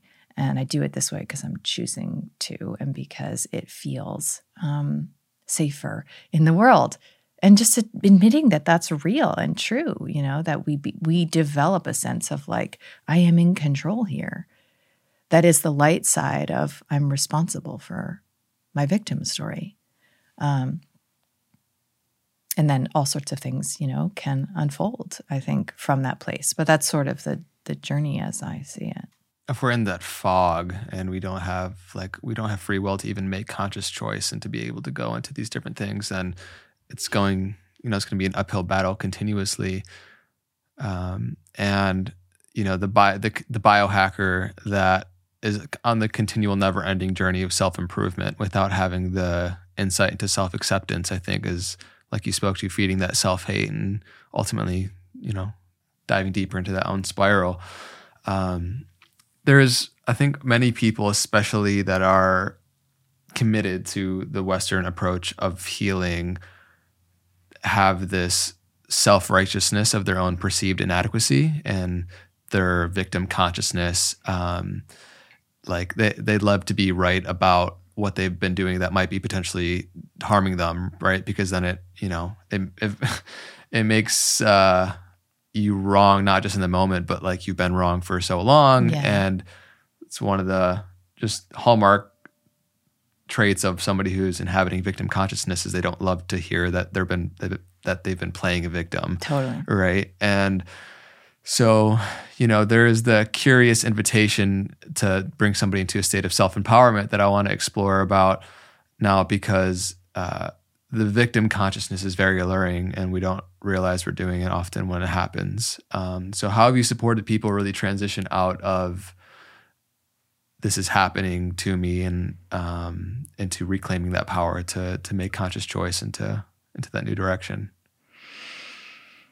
I think one of the ways, at least what comes to me when you ask that, is the commitment to resolving superiority. I know that for me, I got to a place where I really felt superior to the past self, versions of me. I remember I was on Joe Rogan, and he asked me, he's like, yeah, if you met yourself, I'm like a horrible impersonator. I don't know why. I feel like I should even change my voice. Okay. He's like, if you met yourself in a bar, 10 years ago, if you met your current self in a bar 10 years ago, like what the fuck would you have talked about with yourself? You're so different, right? And that was like eight rebirths ago. And back then I felt like, oh, wow, I'm a really better person now than I was then. And I've gotten to this place where I'm really not so sure. I'm really not so sure. And a lot of the work I've done in the past, I would say year, is about neutralizing rejection, like looking whether it's gluten or, an X or pharma or the cabal or like whatever, like neutralizing any rejection. And if I had done this work too early, it would have been a bypass. Now it is the uncomfortable thing to, I was off my iPhone for 2 years in an effort to walk the walk as an activist. And also because I had a lot of addictive shame, especially around my kids, like about how I was like on the thing, right? And I would be in the bathroom like, oh, let me just get through another message and then I'll go out and they won't see that like that kind of shit. And so now I am back on said device. And for me, the way I'm constituted, which I don't imagine is very different than a lot of people, I really feel more comfortable in the absolutist place of I am better now and I'm doing the right thing and I won't ever go back to doing the bad, wrong thing, right? And so coming into a place where I can hold that I'm somebody who was on an iPhone, then off an iPhone, now I'm back on an iPhone, has required a maturational orientation towards my process, not a linear meritocracy, right? That says, I am better now spiritually. I'm in spiritual ego, right? I am better now because I know these spiritual things. Then you have to hide the parts of you that are not consistent with that self-concept. Talk about work, right? Like, what if I were to eat? I could tell a lot of funny stories, and I do on my podcast, but about, like I ate an Entenmann's donut a few months ago. Like, do you know what Entenmann's is? It's like this, like, whatever. If you didn't like Krispy Kreme. Yeah, it's like, I'm like dating myself, but it's like literally like you could keep it on a shelf for 5 decades and it would be fine and still fucking delicious, right? So anyway, and I had a whole funny moment of how and why I did that. And this has been such an essential part of my mothering journey too, is as my girls are become teenagers, like to get to a place where I can hold more neutrality around my judgment, because a lot of holistic mamas get into this place where we power over and control our children. We offer them conditional love based on their compliance with what it is that we have defined is the right, healthy, and spiritual thing to do. Whether it's how they eat, how they relate to technology, what time they go to sleep, or what they do with their boyfriend. So I resolved a lot of this just in time so that I could actually allow my daughters to be their own women. And I could hold that reflection that they might sometimes have, that I'm not this amazing, wonderful, spiritually empowered mother. And I can not offer my version. I can simply allow their reality to exist and hold space for that, right? So the experience of this sort of like revisiting of the bad, the bad things that I also am and will continue to be, means that I wasn't better or worse before. It also means something that has been a deep inquiry for me and a lot of the women that I work with, in my containers, to look at the women of my mother line and to recognize that I'm not superior to my mom. I'm not superior to my grandmother. And most of us, I don't know if you relate to this, like look at our same-sex parent and we feel better than them. We know better. We're doing better. We're deeper, we're more actualized. Like, what if that's not true? Like, it's a mind fuck, for me anyway, right? And I actually, in my heart, know that to be the case. Whether I believe in, karmic contracts and, that sometimes we play the role in service of the person and we act the villain so that we can really offer this gift, or if it's just the reality that this isn't a spiritual meritocracy, it's just a maturational realm. And we don't say that children are less than than adults, like in qualitative soul level essence. They're just younger, right? So if I look through that lens, and I encourage myself to resolve superiority within myself and my own journey, then it's a lot easier for me to help people really start to delight in the process of being wrong. Like, oh, fuck, I did it again. Like, look at that. Wow. Like, I didn't get that either. And now I have this other, even getting that implies that now you're enlightened or something. But then you no longer are in that place where you need to proclaim mastery and expertise prematurely. Right. And you no longer are in that place where you are fundamentally maligning the past versions of yourself. And that means that when you're confronted with that dissonant moment of, oh, wow, what I'm doing, what I think is so great, may not be actually serving me in the way that I think. Maybe it's time to go a different way.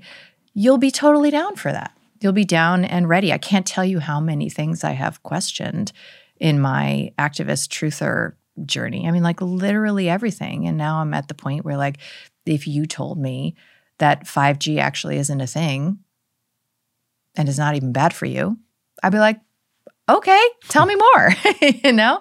And that requires that I be able to hold and even, I don't know, like on some level, enjoy like the process rather than imagining it's all about getting it right.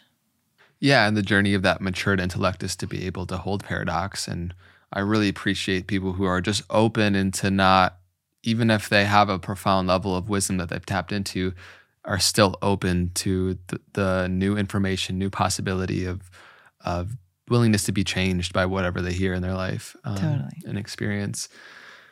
You spoke into like that, how self-righteousness is so slippery, this identity that we have of even when we feel like we've improved or, we've tapped into Christ consciousness, there's part of us that also comes along in that journey that loves to be perceived as Christ, Yes, that has the potential for that. As the Totally. light grows, so too does the possibility for that shadow it casts.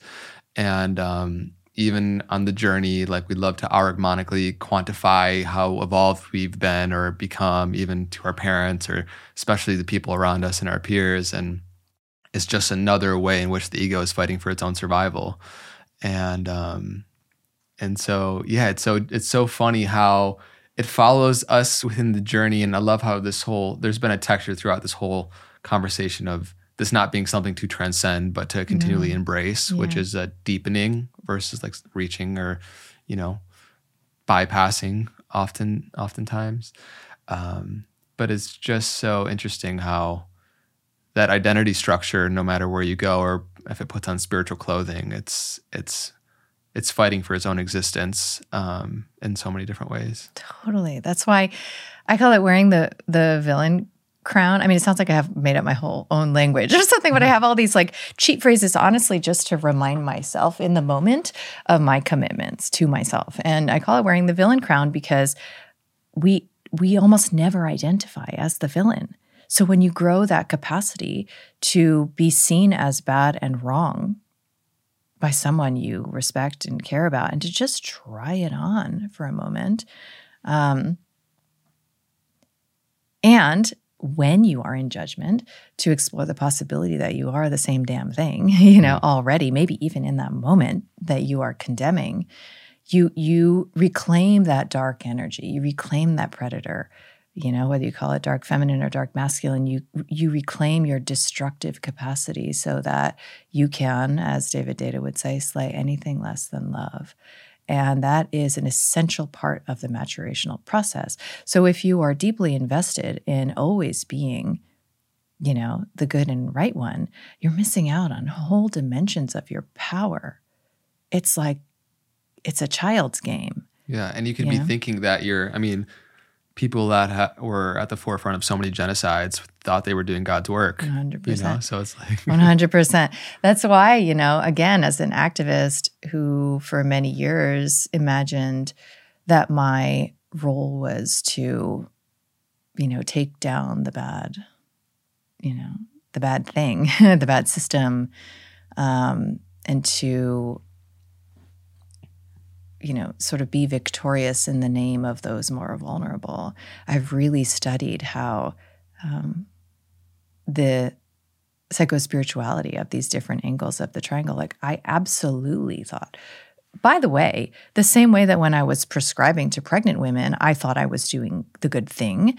And then it translocated that virtue into I'm doing the good thing now, like fighting the pharmaceutical industry. And,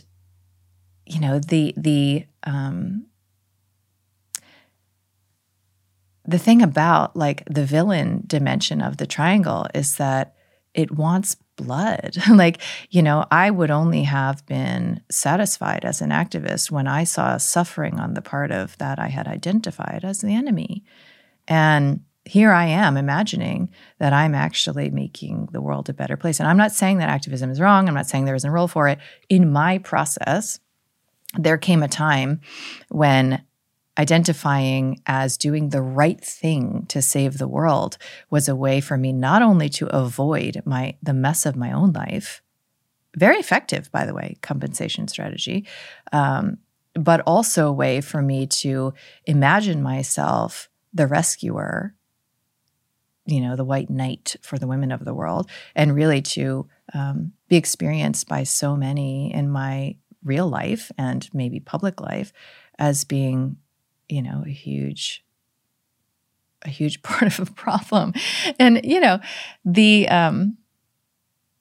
the maturation, I think, of the villain angle is to not need anything to be bad and wrong in order to know that I have choices, and to really resolve the erotic caress of that enemy, that obsession with the enemy. I mean, the activist spaces, we get obsessed with the next move, the next bill that's coming out, or the next mandate, or the next this or that.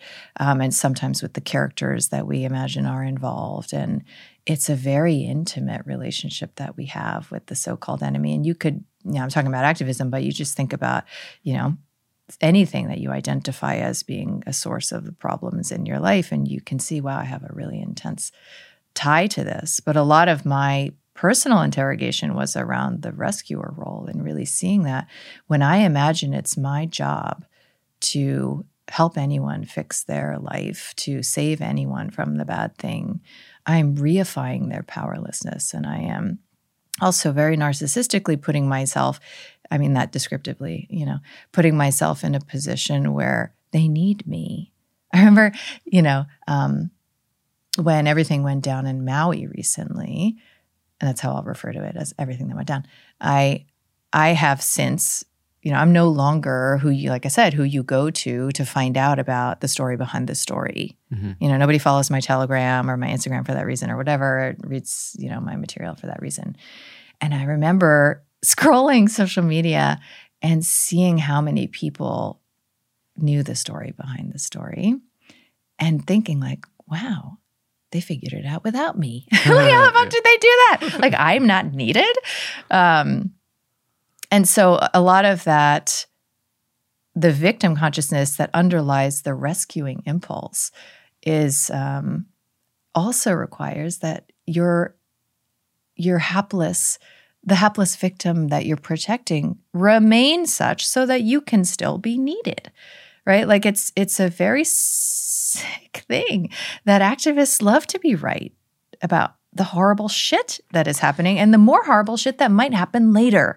Yeah. And so it becomes this loosh ritual where we get our energy, or I got my energy, from this like dysregulated autonomic state I was in of fear, and my compensation for that fear, which is I will fly into action. I will do the things so I don't have to experience this, and I'll recruit your energy into the same resonance, and I will act as if I'm helping you, but really I'm reifying your powerlessness, and I need you to stay in that role, turning towards me as the expert. And I'm talking on the grand scale, but like, this happens interpersonally all the time, like I was like with my trainer the other day, and he was like talking about some like financial sitch he's got going on. And I found myself being like, oh, well, here's what you need to do. Like, oh, just do this. And again, this is man-woman stuff too, that I was, in violation of my own commitment, let's say. But then it's also rescuer stuff. Like, because I can't tolerate in my own system another person's vulnerability, or let alone their struggle or their discord. I actually think that's why I became a doctor, because I had that little tolerance for human, struggle, that I needed to find a way to fix it, not for them, for me, so that I didn't have to feel in my system their own dysregulation, didn't have that capacity. And I was trained as a child to regulate the systems of others through my own, process. And it's really challenging at a certain level. So the rescuer angle of the triangle, I think, is where a lot of us could ease into, right? Because easing into the villain role, that's a more intense level of play. But the rescuer, and we're just really looking at like, what if everyone has their own journey? What if I have no idea whether or not that baby should be or shouldn't be vaccinated? Like, what if it's not only not my business, but really I can't possibly know? And for most truthers and activists, that's very challenging to suggest that it's possible that there isn't an objective right and wrong, while there still is a moral grid that we all can,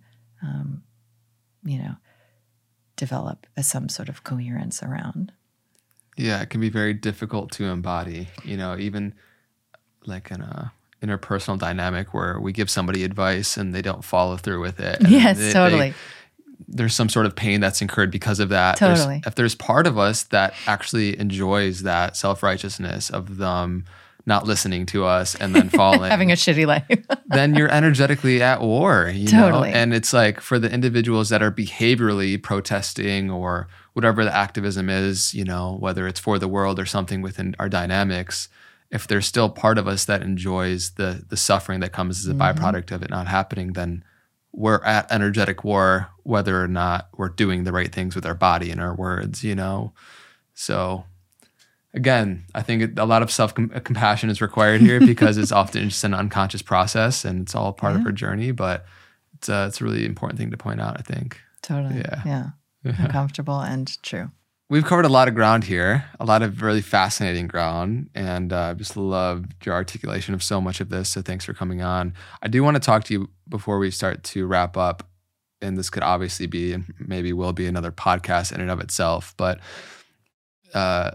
the unlocking and returning and awakening to our own eros and sexuality. And I think over the past couple of years, this has been a new unlock or, area you've been also teaching and exploring within yourself. And so, because we spoke to it a little bit, like the original deep embedded impulse that we have that often we develop so much shame around unconsciously, what is your journey and perception of unlocking our true erotic nature and that vital force, that life force energy that we typically have so much shame around? What have you found on, either your own internal journey unlocking that, but then also for all the listeners right now, that want to ravish life and experience that rapture and uncover the eros that they have for life? Yeah. I love that. Doesn't that sound so good? Who doesn't Sign want that? me up. Right? Yeah. So I think, I've had a very particular journey, which I've also seen is potentially archetypal, right? Like beyond the sort of like post-divorce, eat, pray, love, thing, unraveling, where I found myself in a pole dancing class. I probably was 2 years ago or so now.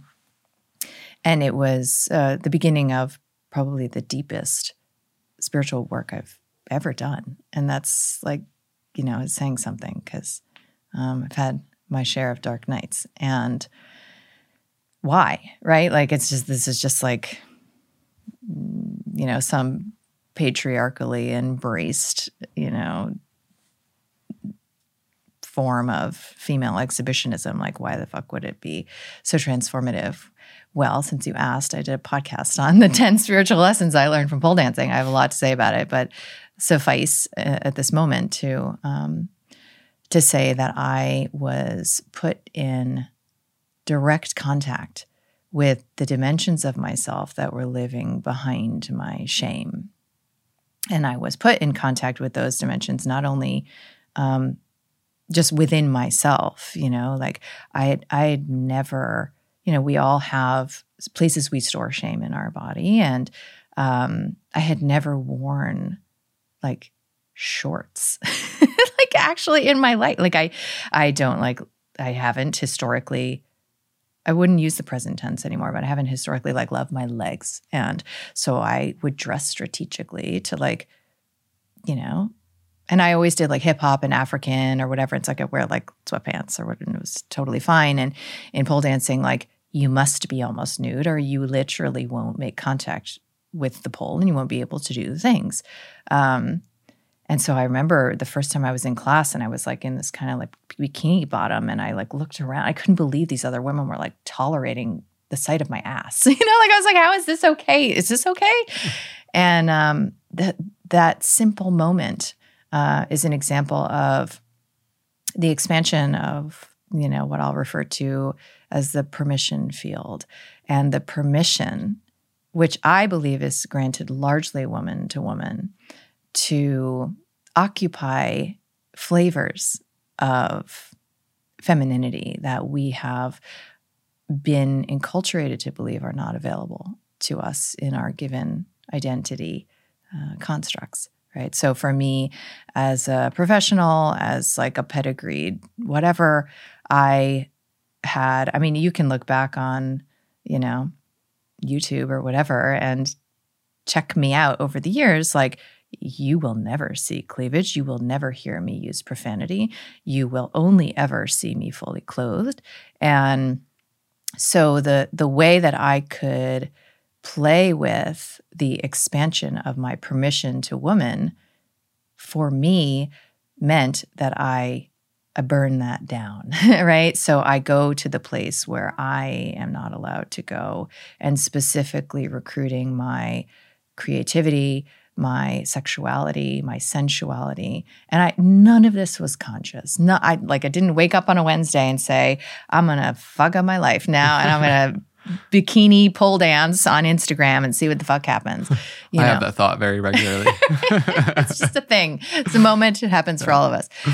I did this. And, as a result of, obviously I'm a provocative person. I have all sorts of opinions that people don't like. And whether it's my perspectives on germ theory or what's been going on the past years or pharma or whatever, I've always been riding that dance of, in my business, especially, growth and contraction. Well, I lost 150,000 newsletter subscribers in a year. Okay.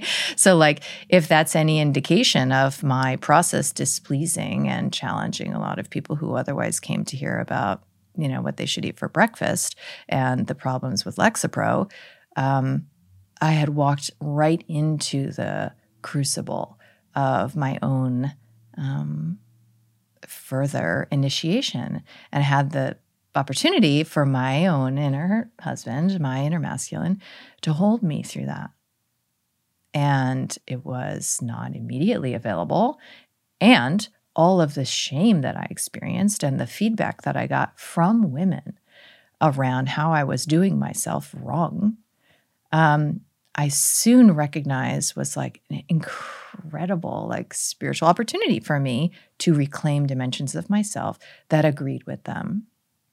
Right. So when I have another woman tell me, that I am embarrassing myself or I'm doing the reckless thing and I'm endangering the women I said I was here to protect, and why don't I just stick to this shit I'm good at or I should be doing, and I can't believe you have daughters and you're acting that, all the things, right? You're an attention-seeking narcissistic whore. I literally have gotten all the things. There were some that were okay, that's just whatever. And then there were some that literally made me feel nauseous and that I wanted to disappear and never exist again, which is the signature of shame, right? And so if I could simply interact with the part of me that agrees with that because of conditioning and programming, and that does think I made big mistakes and I've done the thing that is unforgivable and now everybody's seen, I ultimately was able to begin to grant myself more permission. But it started for me with other women. I put my body around women who seemed to have more permission to women in ways that I didn't, right? My dance teachers and my coaches and women who identified and talked about being wealthy and just what do you do? How do you do that? And of course, the first impulse is always judgment, right? And so I have made a practice out of judging other women. And I encourage the women that I work with to do the same. If you look at your lifescape of the women that you've been exposed to or you see online or who are in your family or whatever, and you learn about the ways that you are imagining that they should not be acting or saying or dressing or whatever, you have a direct portal to the expansion of your permission field through the reclamation of the dimensions of yourself that do not feel they have permission to exist, right? What would happen to me if I do the slutty thing in public, right? What would happen to me if I share that I, earn 7 figures as a single woman? What would happen to me if I live in, the beautiful home? What would happen to me if I share them? My daughters love me, like whatever. I call it havingness, right? So I share my havingness. I expose that I am full of this vital force energy, and other people see that I'm not apologizing for it and I'm simply owning it and I'm playing and creating. What would happen to me? Will I get burned at the stake? Well, you'll find out. And if you look at that process as like literally the most extraordinary fast track to a more fun, enjoyable, pleasurable, desire-driven life, if I can hold that promise for you, then you might remember in the moments where you want to like literally self-immolate that's on the other side. So the practice of sister shaming from my part or towards me has been very powerful for me and led me to the conclusion that, if we want to do our part as women to create a safer world for ourselves, how about we start by no longer imagining that, we know better how another woman should be womaning, let alone men, right? Like just focus on ourselves, because that sense of competition between women, if we already discussed that we are in that dynamic with men, I mean, Lord, there's no hope for ever exhaling if you can't come to a place where you understand that your judgment of how another woman is womaning is about you. And the moment you think it's your role to tell another woman how to act, behave, or dress, if you can hold yourself in that moment and turn inward, I mean, I just can't even imagine what would happen. It's exciting to think about that single change, that single commitment for women to make to themselves and to other women. And what happens, as you begin to walk into the spaces you've been told you're not allowed to inhabit sensually and sexually, and money has a lot to do with this in terms of your relationship to money and wealth and having, you begin to trust your impulses. And so I would say that's like, the biggest dimension of the sexual reclamation for me has been honoring my impulses and really making a space for that little yes, whether it's like, hey, go to that partner salsa class or like, make that video, or what if you like took a singing lesson, or, just these little, hey, go check that out. And really honoring doesn't mean I always do it. I almost do, always do it, but it's not about the execution. It's about the orientation towards the impulses as like fundamentally the deepest part of me that now has way more permission to exist, because I'm no longer in the unconscious, like performative, curated place of alignment with the safe identity. And, I've had like a public demonstration of what it looks like to burn that down. It doesn't have to be that, obviously. And we are relational beings.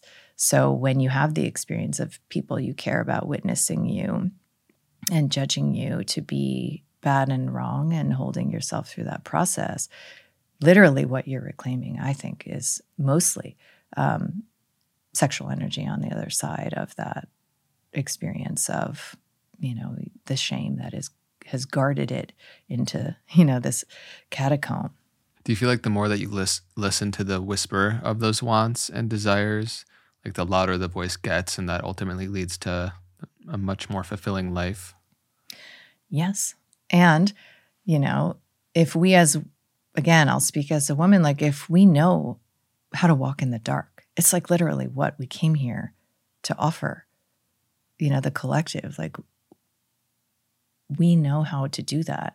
And we have taken the bait and made the poor bargain that if we plan and we play, the man role, right, in our orientation towards life and all of its mystery, if we are trying to get it right, survive and organize ourselves around strategy, we forget that we know how to walk in the dark. And when we walk in the dark, everything is nonlinear, and there's all sorts of delightful things that arise from the unexpected places.